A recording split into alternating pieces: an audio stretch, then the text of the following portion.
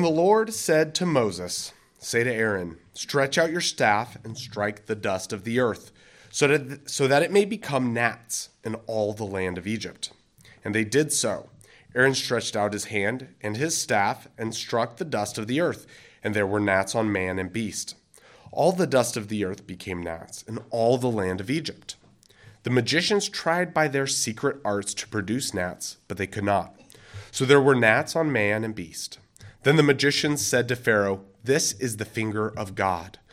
But Pharaoh's heart was hardened, and he would not listen to them, as the Lord had said. May the Holy Spirit soften our hearts to hear what is taught today. You may be seated.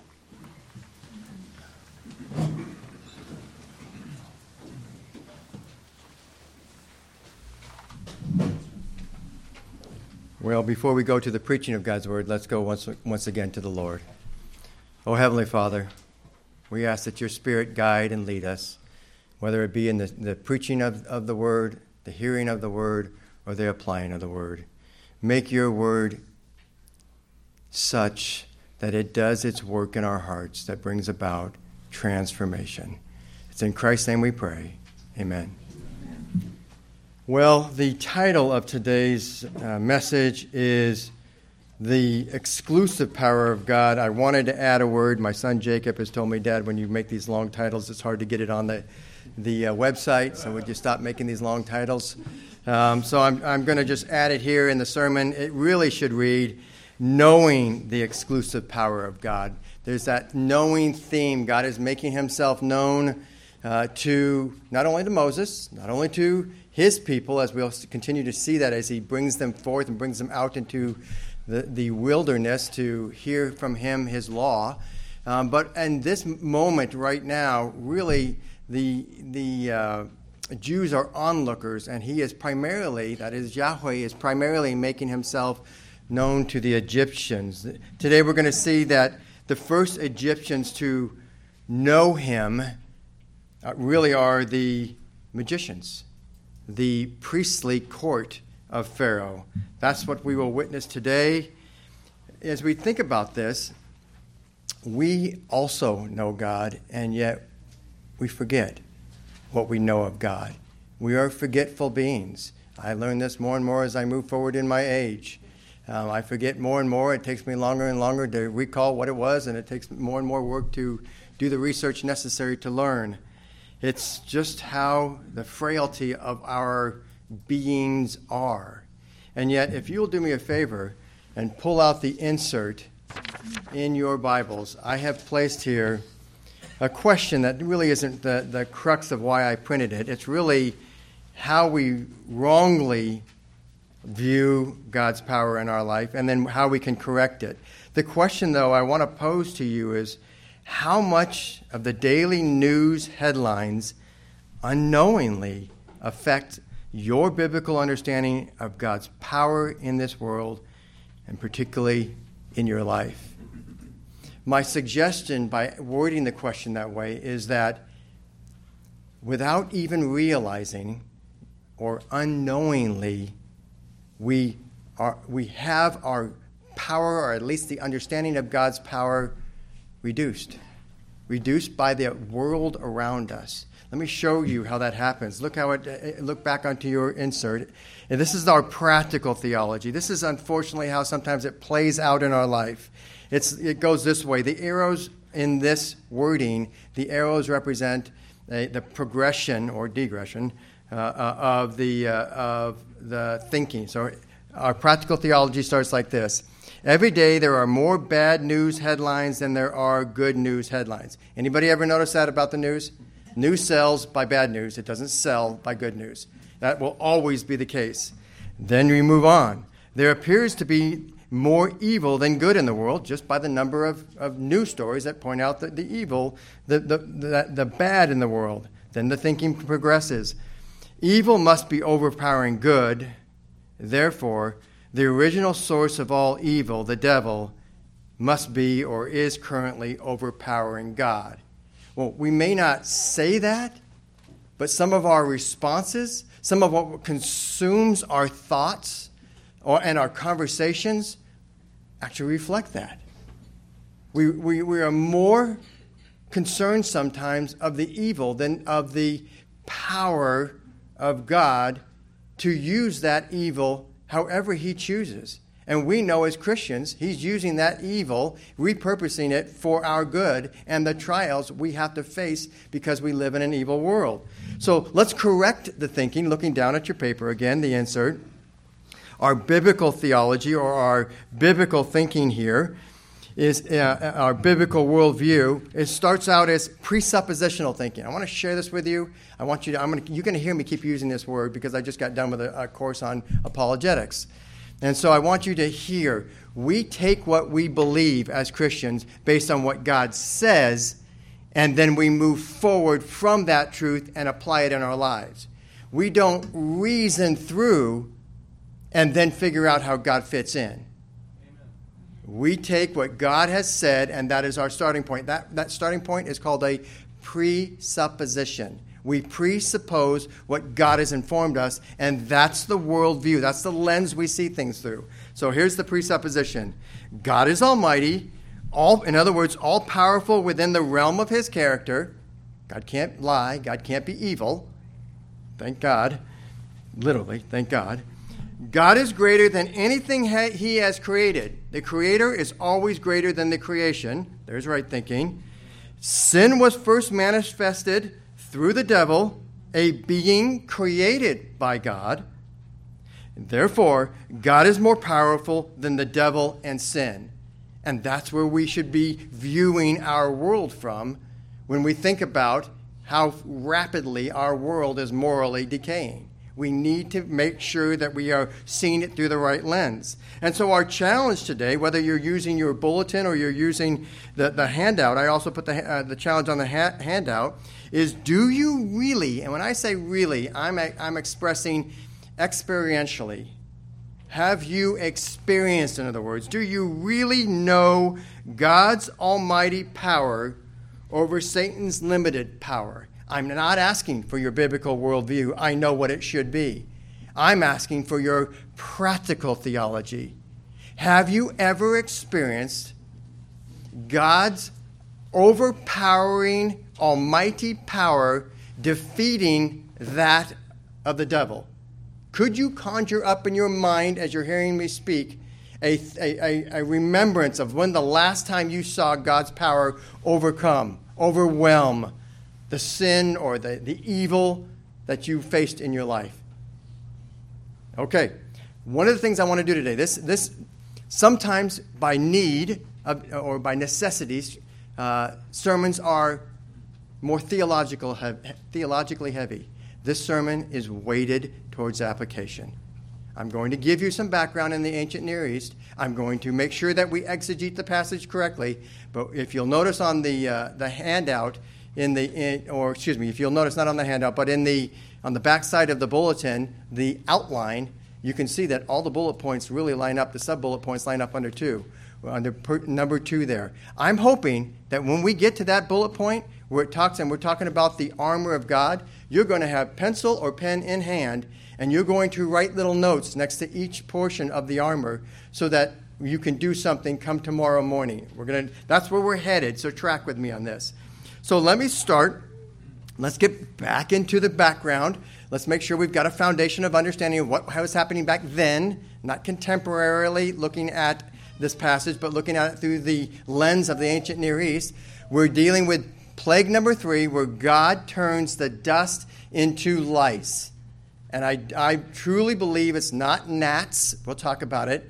Gnats is a contemporary conclusion we make because of the commonality oftentimes of what we have today. We try and associate with this. I truly believe it is lice, and there's a reason why it's lice. Lice do not have wings, and I'll just give you that much. Listen carefully to the logic. So I'm going to read to you the background. This background, I give credit to the commentators and the other sources that I got. And there's too many to cite here, so I'm just going to tell you all I've done is compiled it and arranged it so it made sense this morning. None of of the resources is my own original work. So listen to this as I explain first from a position of a polemic.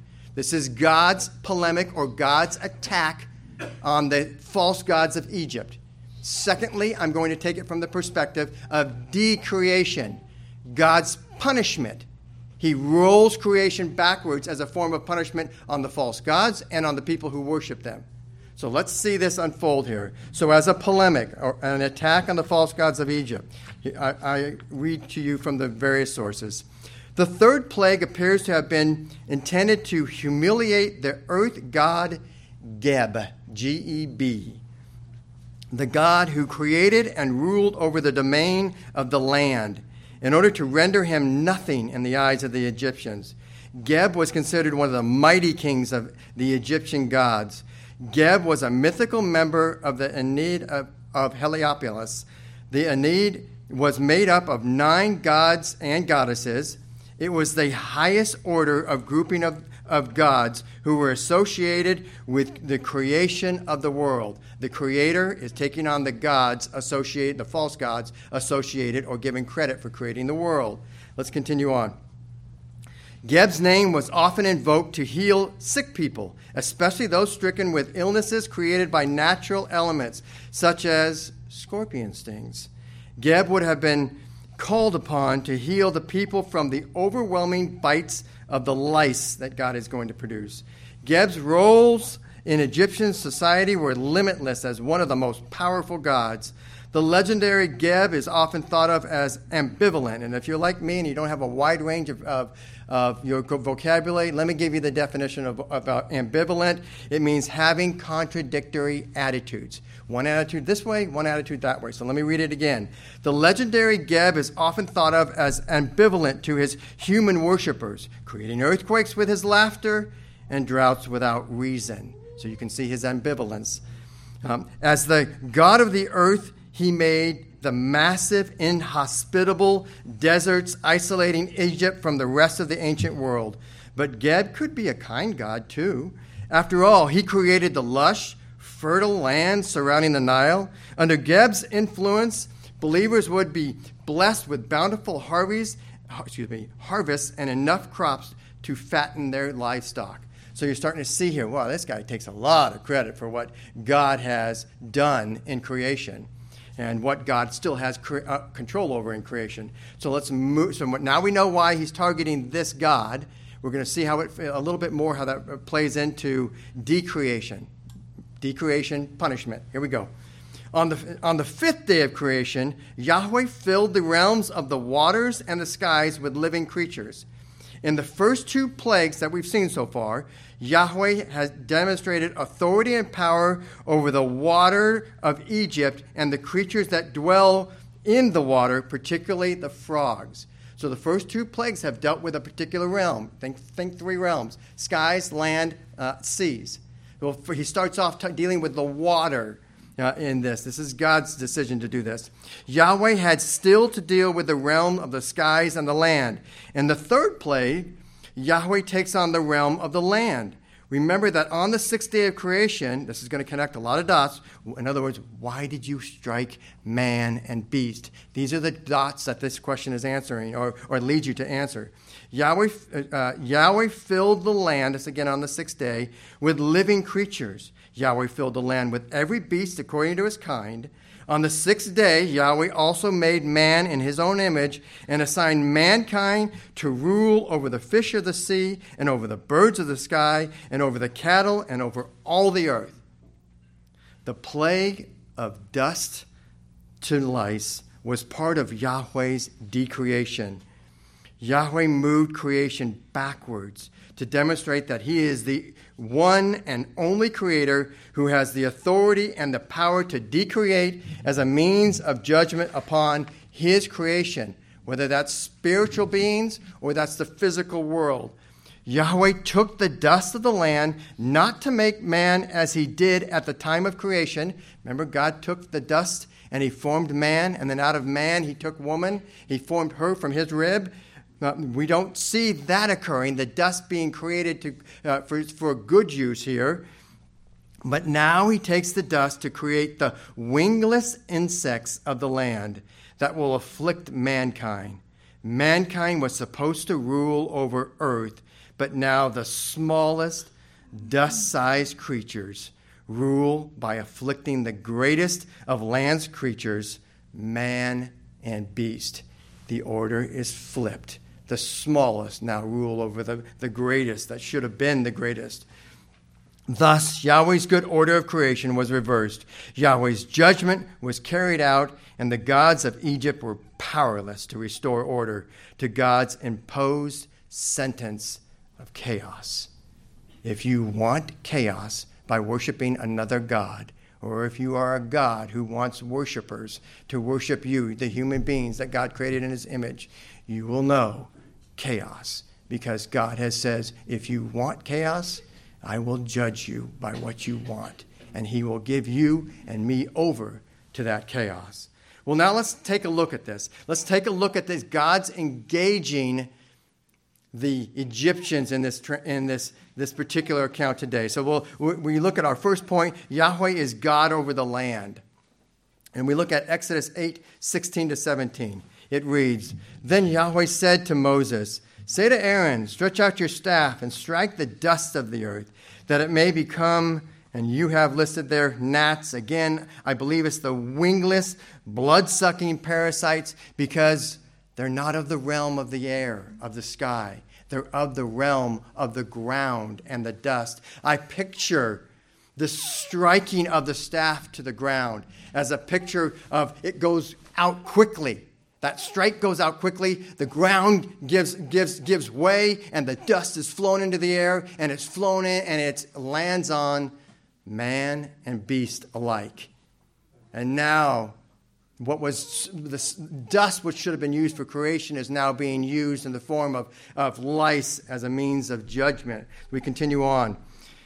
Through all the land of Egypt, verse 17, and they did so, meaning Moses told Aaron, and Aaron is now carrying it out. Aaron stretched out his hand with his staff and struck the dust of the earth. And there were, and I'm not going to use the correct wording, there was lice on man and beast. And all the dust of the earth became lice through all the land of Egypt. So we see a challenge being thrown down, a line being drawn in the sand.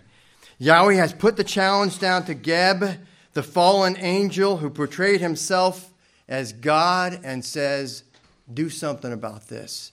This is your realm. Make this go away if you can. Stop this plague. Show the Egyptians how powerful you are, or show them your weakness, your limited power.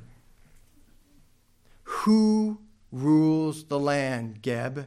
Do you, or are you humiliated that it is the smallest dust-like particle that humiliates you because you have no control over what I have done in putting these lice on human beings and animals to rule over them as a means of affliction?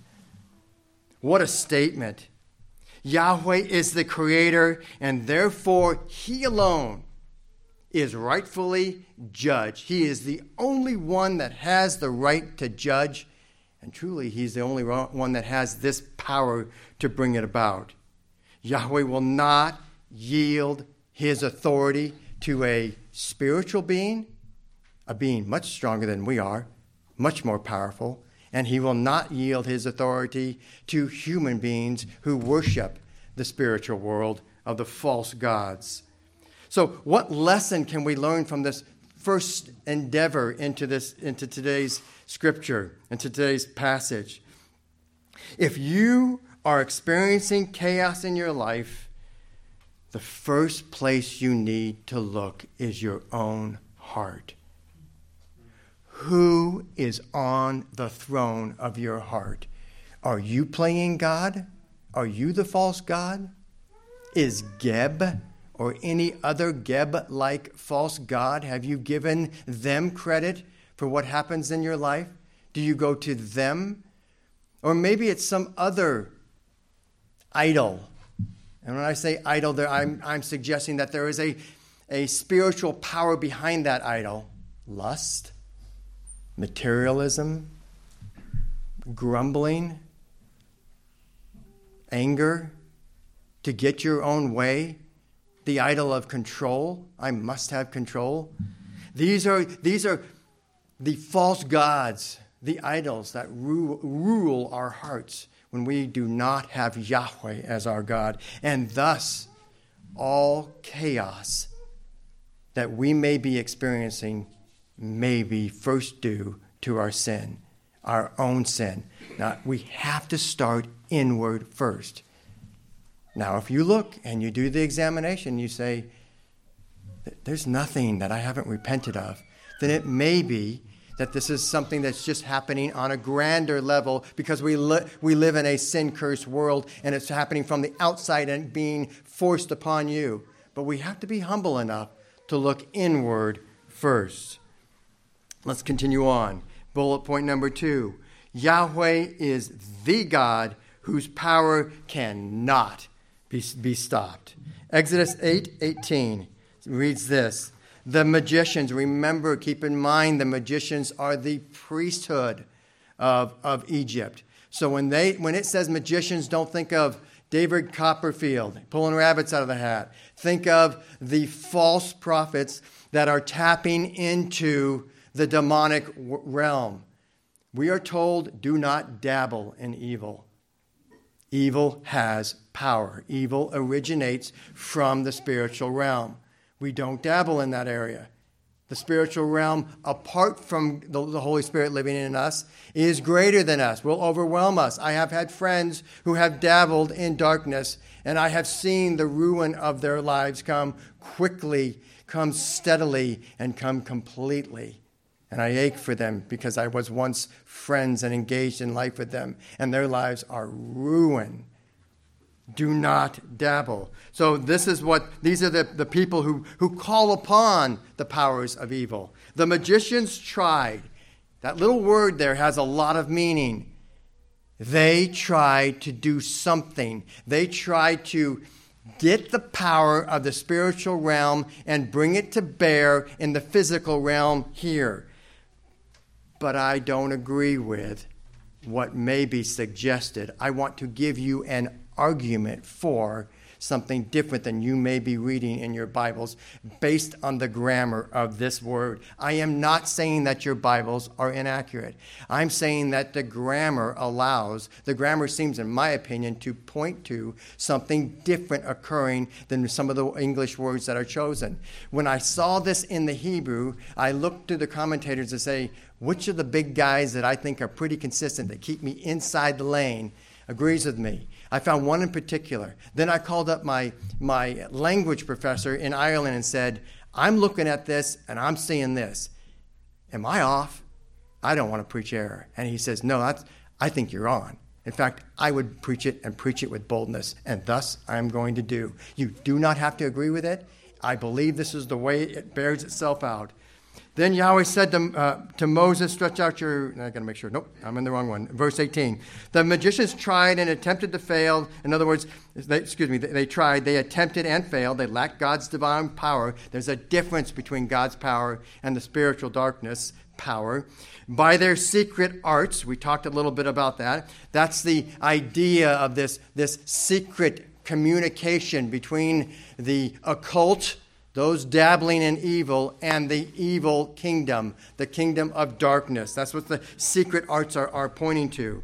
And then it says in your Bible, to produce. It also uses the same word in the NIV. And in the King James and the NASB, it says bring forth. And that verb can mean that. That's why I said this is not wrong, what your Bible has written down there, if you have either of those versions. But I think Moses is doing more there than this. Do me a favor and take your handout. Flip it around the back where it says Exodus, table of the plagues. And look where it says magicians. I'm going to go down the row here. I am using this as an investigative tool. Every week I write down more in this. I've created the categories to help me see things that maybe the commentators or the language doesn't give me. And so we see here the magician's response in the first plague, the plague of the water to blood. The magician's response was to do the same. And so they changed the water into blood. And Moses turns around and is indifferent to it and heads into his house. Second plague, the frogs. The wording there, they're not using the word that is used in our verse. It's did the same. It's a different phrase. And they did the same again. But what's interesting, Pharaoh tips his hand. Pharaoh's not, okay, we did the same. Hey, you knuckleheads, you did that the first time. Oh, wow, you're powerful. You did the same. But hey, we still had the plague. So that's why you'll notice, move directly across from that box to what Pharaoh's response was. Well, Pharaoh begs for the removal of the frogs. He begs it from Moses. Go pray for me. Go to your God and go pray for me that these frogs will be removed. Now, he promised to let the people go and worship. He lied. And then you see I've got the words up there written in, just letters abbreviated there. HH, he hardened his heart. And then DNL, he did not listen. But what I want you to hear is Pharaoh tipped his hands.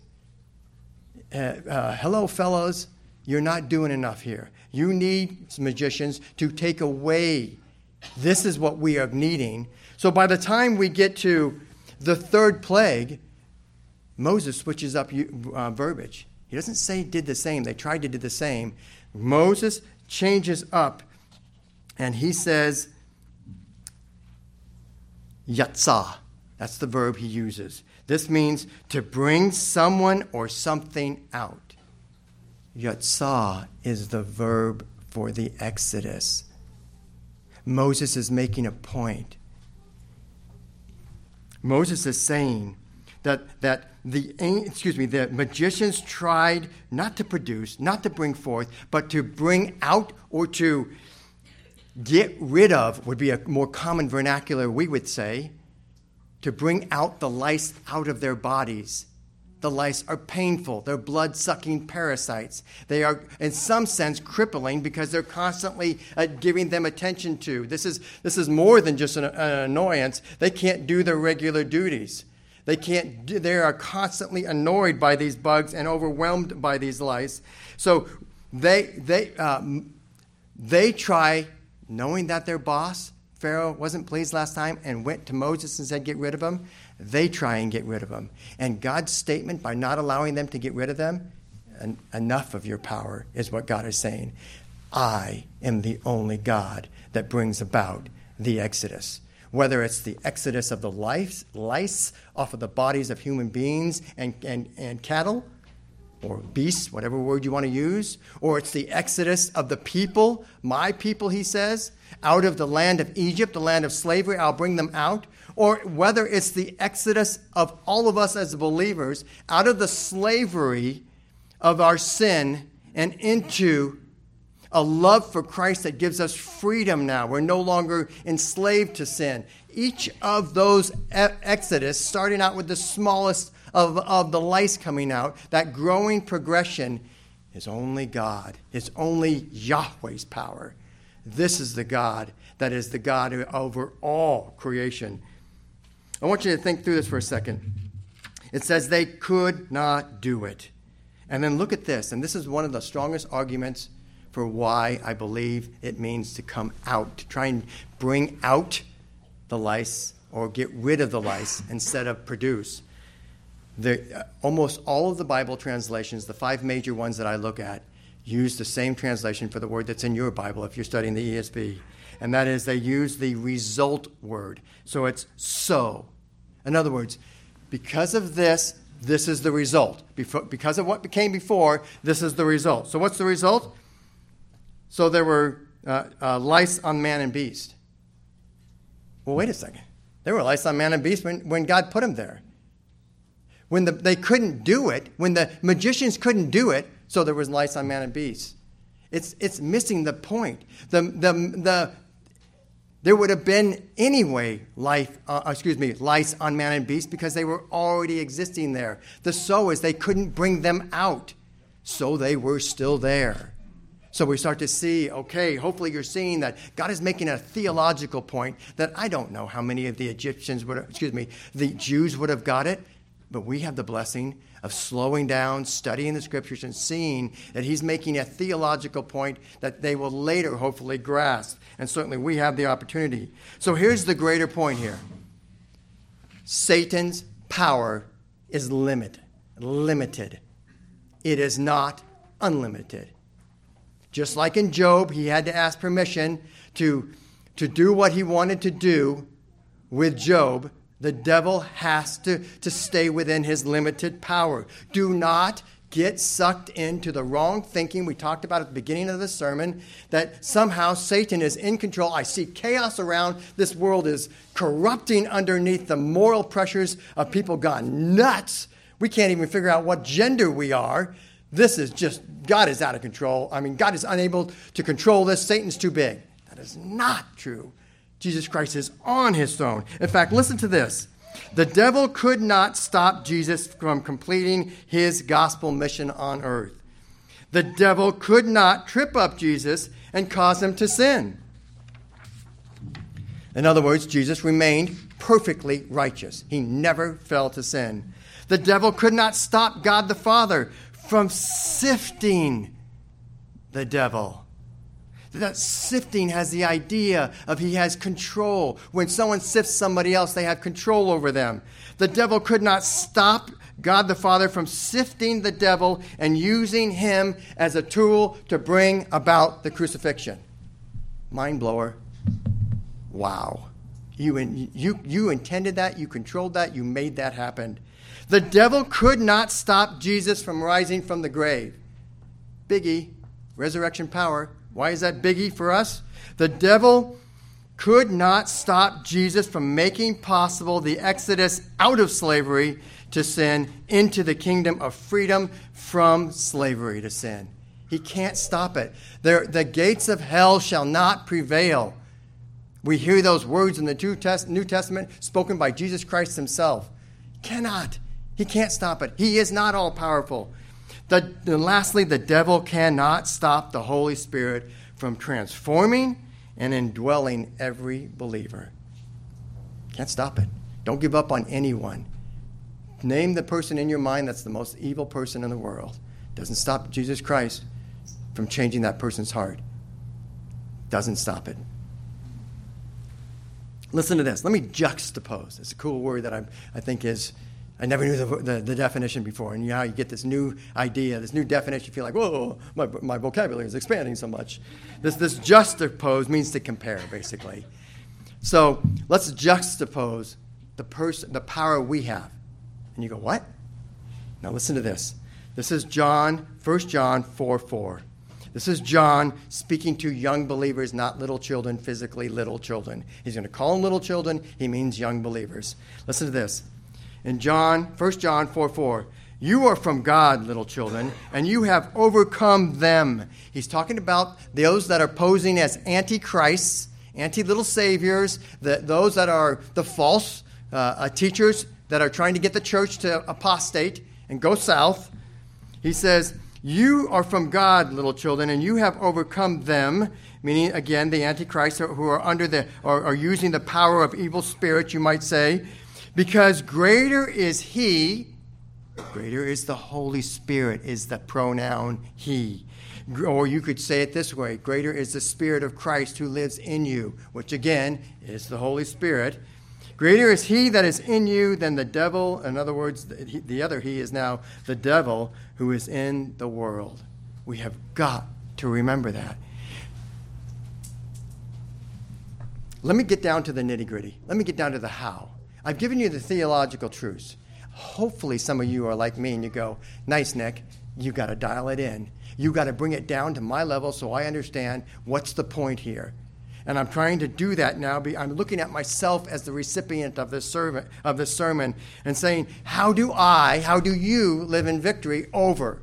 I just told you that theologically you have the power of the resurrection, the person of the Holy Spirit dwelling in you. How do you overpower Satan? Anybody have a reoccurring sin in their life? And if anyone doesn't raise their hand, this is rhetorical. You don't need to raise your hand.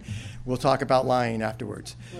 We all have reoccurring sins. Something. Are you tired of being mastered by that sin? Is it possible that sin is being tweaked, is being driven and forced upon you by the evil forces of darkness? The answer to that is yes. Some of these sins, whether it's drugs, pornography, I can't think of some of the others off the top. These are straight from the pit of hell. These are big uns.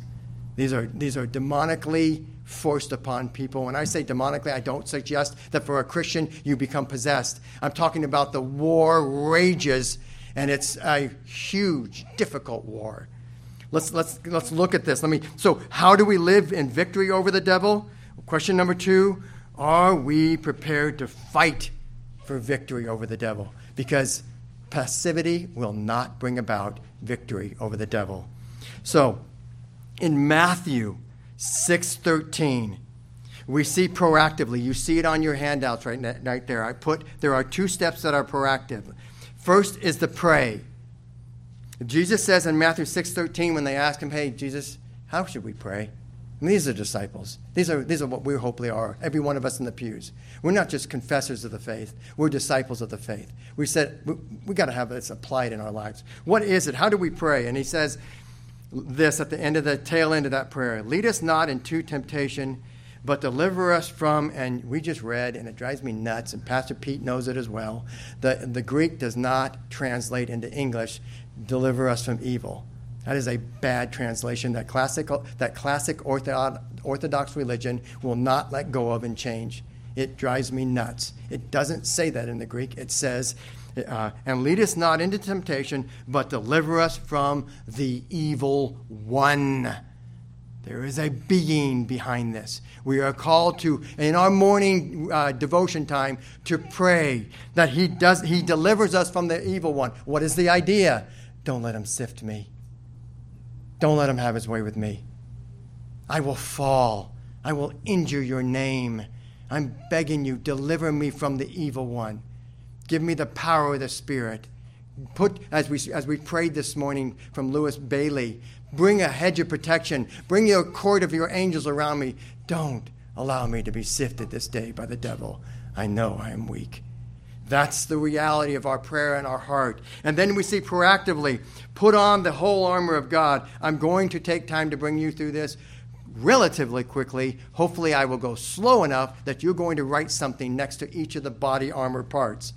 There are 6 of them listed there in the bulletin on the back there. This is only 6. Do what you need to do to memorize these, or have this out on your counter tomorrow morning when you pray, wherever it is you pray at, so that you can go through this, so you can put on the whole armor of God. This is not a cute metaphor. This is a reality that we are called to do. Let's take a look at this. Ephesians 6:10-18. Finally, be strong in the Lord and in the strength of his might. Put on the whole armor of God. He's talking in clothing metaphors. That's the idea. You need to put it on like you put clothing on, that you may be able to stand against the schemes of the devil. There is a real fight, a daily fight. We need to put on the armor. For we do not wrestle against flesh and blood, but against the rulers, against the authorities, against the cosmic powers over the present darkness, against the spiritual forces of evil in the heavenly places. Therefore, take up the whole armor of God, that you may be able to withstand in the evil day. Ephesians tells us that every day is filled with evil. Seems like every day we need to put this on then. And having done all to stand firm, in verse 14, stand therefore, having fastened on the belt of truth. The belt of truth are God's laws, God's precepts, God's promises that guide us. Write that next to wherever you are. If you have a pen, remember this. This is what you're going to do in your spiritual inventory, hopefully tomorrow, as you think about, I've got to go out in the day.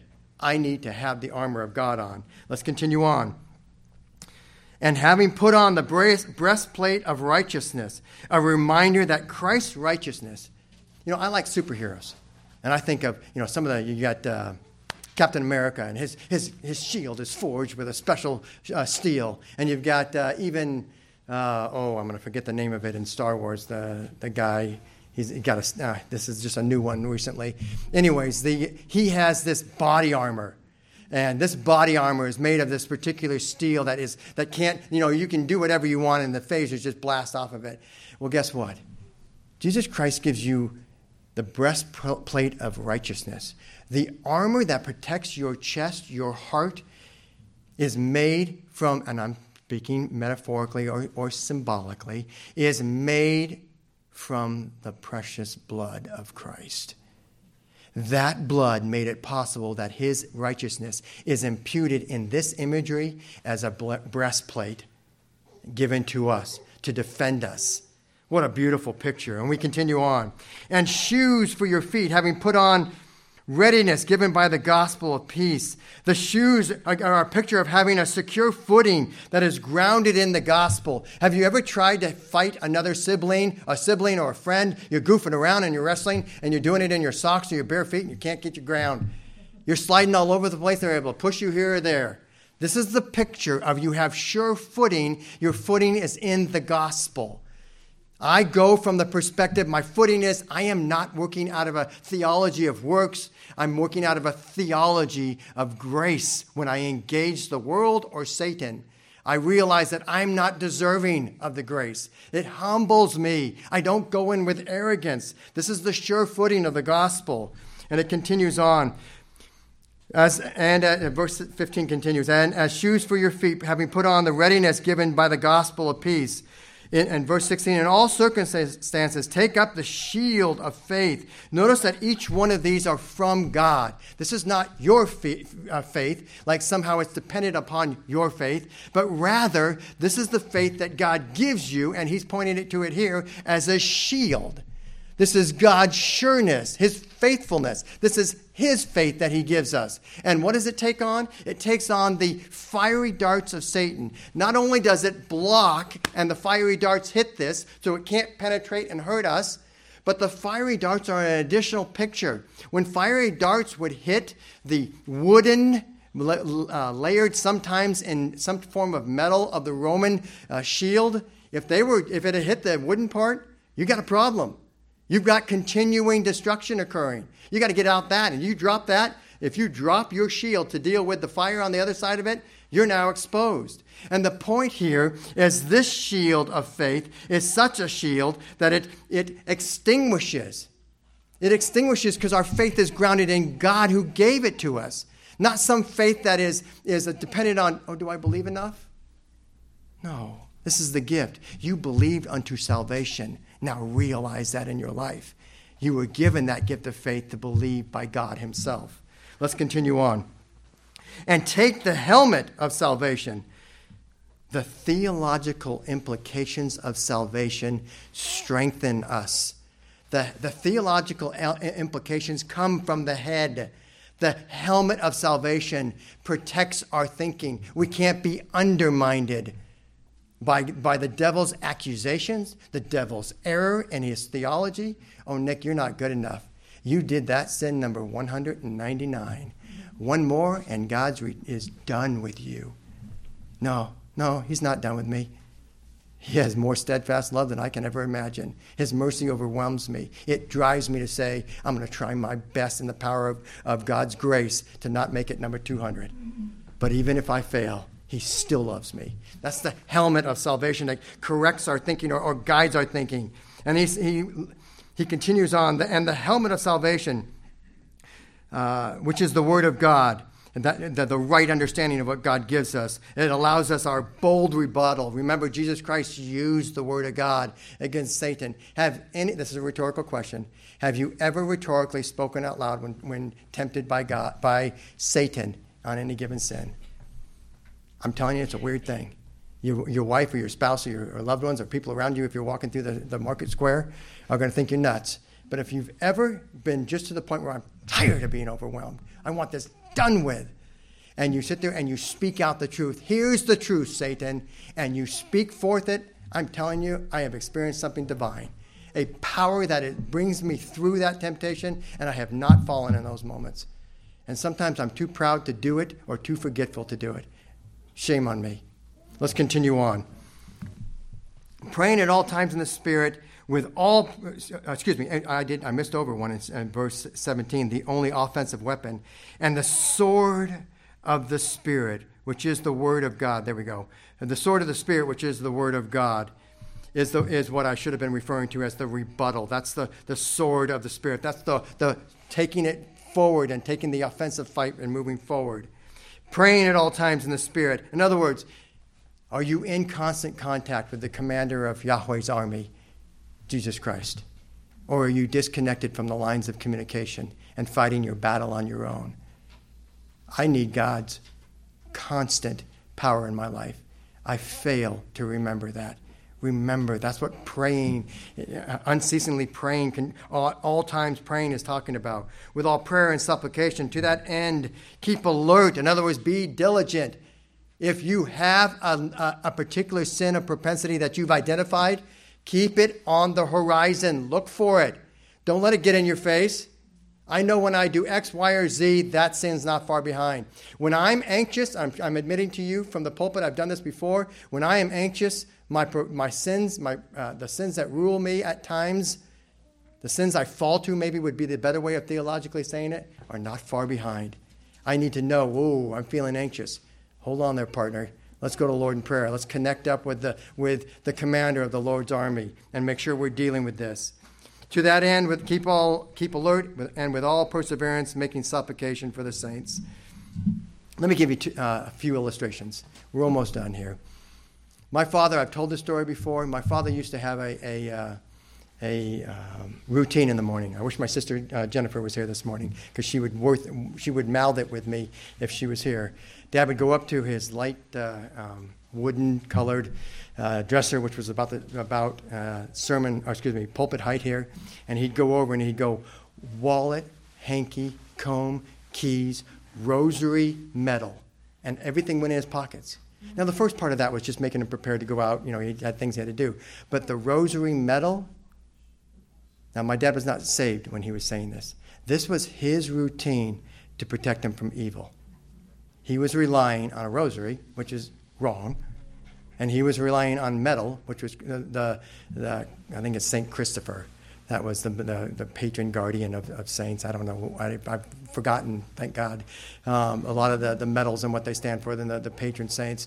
The point being is, I watched that, observed that. Let me give you another one, a different angle on this. There are 4 people in this room right now that either are or have been police officers. Every day as a patrol officer, you take your new clean uniform, you go into the locker room, you hang it on the locker, you open the locker, you hang it on, and you get in your uniform. You put on special boots that have Vibram on the bottom so that as you're chasing the bad guy down the alley, you're not getting stuck with nails in your foot and you're out of the chase. You've got a ballistic vest that will stop the penetration of the bullets at least to your core. You have got the badge that gives you authority. You've got the gun belt that secures everything on. You know from muscle memory where every article is on your belt. Because when you're in a fight, you don't have time to look for it. You're just grabbing for whatever is going to help you in the midst of the fight.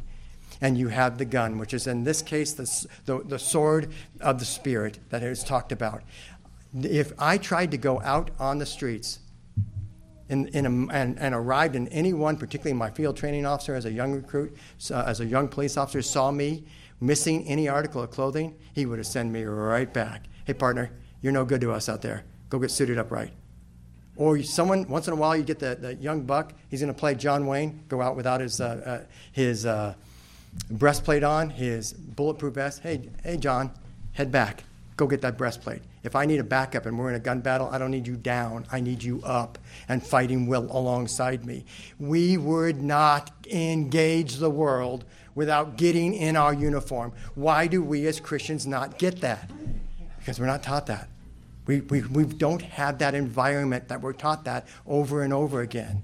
We need that reminder. That's why I gave you that printout. Hopefully tomorrow you put on the whole armor of God before you get out. For mothers, man, your battlefield starts the second your feet hit the ground. Mamas have it early. Dads go out in the world, mamas have it early. They got crying babies, they got everything coming at them. Just remember, do you want to go into the day with lacking any armor or with the full armor of God? Why? Look at this as we get to James 4:7. And we've moved from proactive to in the moment, in the heat of the battle. James 4:7 says, resist. This is a command from God to engage in the fight. If you think it's okay for you to be passive, I'm really not much into fighting. Sorry. you're a Christian. You don't get a pass on this. I need you. The church needs you. Get in the trenches with me. I need to fight. We need to fight. We need to demonstrate our love of Christ. It's this. He gives a command, resist. And the idea is to set yourself in full opposition. I mean, you're using everything on the gun belt, going back to the police metaphor. You are in the knockdown, drag out, and you're not sure they're going to get your gun. You are everything and anything. All of your ability is going to disable your opponent. That's the mentality we take into this fight. And yet we have the power of God, which is greater than the devil. We just need to have the right mindset. Yahweh is more powerful, and we see that the devil will flee. He doesn't flee because we give this wink of resistance. He flees because in the midst of the battle, when we're using the armor of God, he can't help but flee because we are engaging the armor that God has given us. We are engaging the person, probably more theologically correct to say, of the Holy Spirit in battle against them.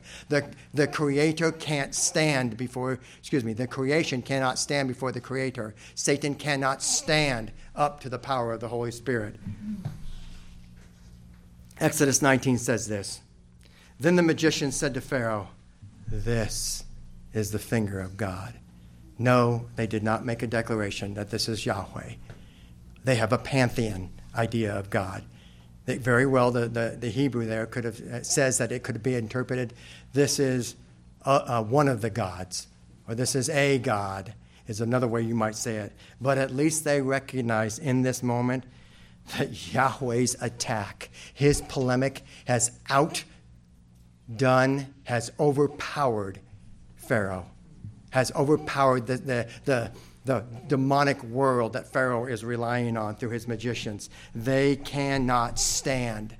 They cannot stand and resist. This is too much. We can't do it. So let me ask you, what is stopping you from engaging in a victory fight? Well, I'm not sure. Let me just ask it nicely. Is it possibly that you're not reading your Bible anymore? You're not reading your Bible in a way that you love your God and you're looking for your God to show you how to love him more. And one of the ways is to be obedient and get in the fight that he commands us to be. I don't know. Read your Bible. I need to read my Bible more. And I mean that from a sense of that's how God gives us the strength we need. Let's continue on. Is it possible that you are lacking your communication with God? You get to the end of your day. I've been there as a pastor. It's sad. It's pathetic. I'm admitting it to you. I've gotten to the end of my day that was very chaotic. Time was pushing me. I had things that needed to get done, and I barely talked to God. And I'm your pastor. And I sit there and say, shame on you, Nicholas. Maybe that has happened to you before. We have got to remember to communicate with the commander of the Lord's army. It ends with this. Exodus 8:19, the end of that verse. But Pharaoh's heart was hardened. In other words, it was resolved towards stubbornness, and he would not listen to them, as Yahweh had said. Pharaoh was resolved to not recognize that who God was, who Yahweh was. He's not ready at this point. His magicians are. He's not ready. Are you resolved against your apathy in not fighting, to now fight the good fight, to engage like you have not engaged before? And if you have a hard time remembering, buddy up with somebody, whether it's a spouse or a loved one. Give them permission to ask, do you got your armor on today? And I'm not trying to make this cutesy or make this somehow legalistic, like we go around at fellowship time. Oh, did you do your armor today? I'm not asking you to do that. I don't want to create it to be something it's not. I'm just asking us to be the church. Do you really experientially know God's power over Satan? The answer may be no, because you've never fought with your whole life on the line, with using all of God's armament. Let's go to the Lord in prayer. Heavenly Father, we thank you. This can be overwhelming, this message. This message could leave people focused on, I'll never be able to do it. And Father, I pray no one leaves here with that. I pray that everyone leaves here with the understanding, my God is incredible. My God is almighty. My God is powerful. I can't wait to get into the fight because from a point of view of, I have the new mentality that my God is greater over all of my temptations in a very practical way. This isn't some fuzzy, yeah, God, help me, but I don't know what that means. I don't know what to do. No, this is practical, God. Thank you that you give us that practicality in your world, in your word. It's in Christ's name we pray. Amen.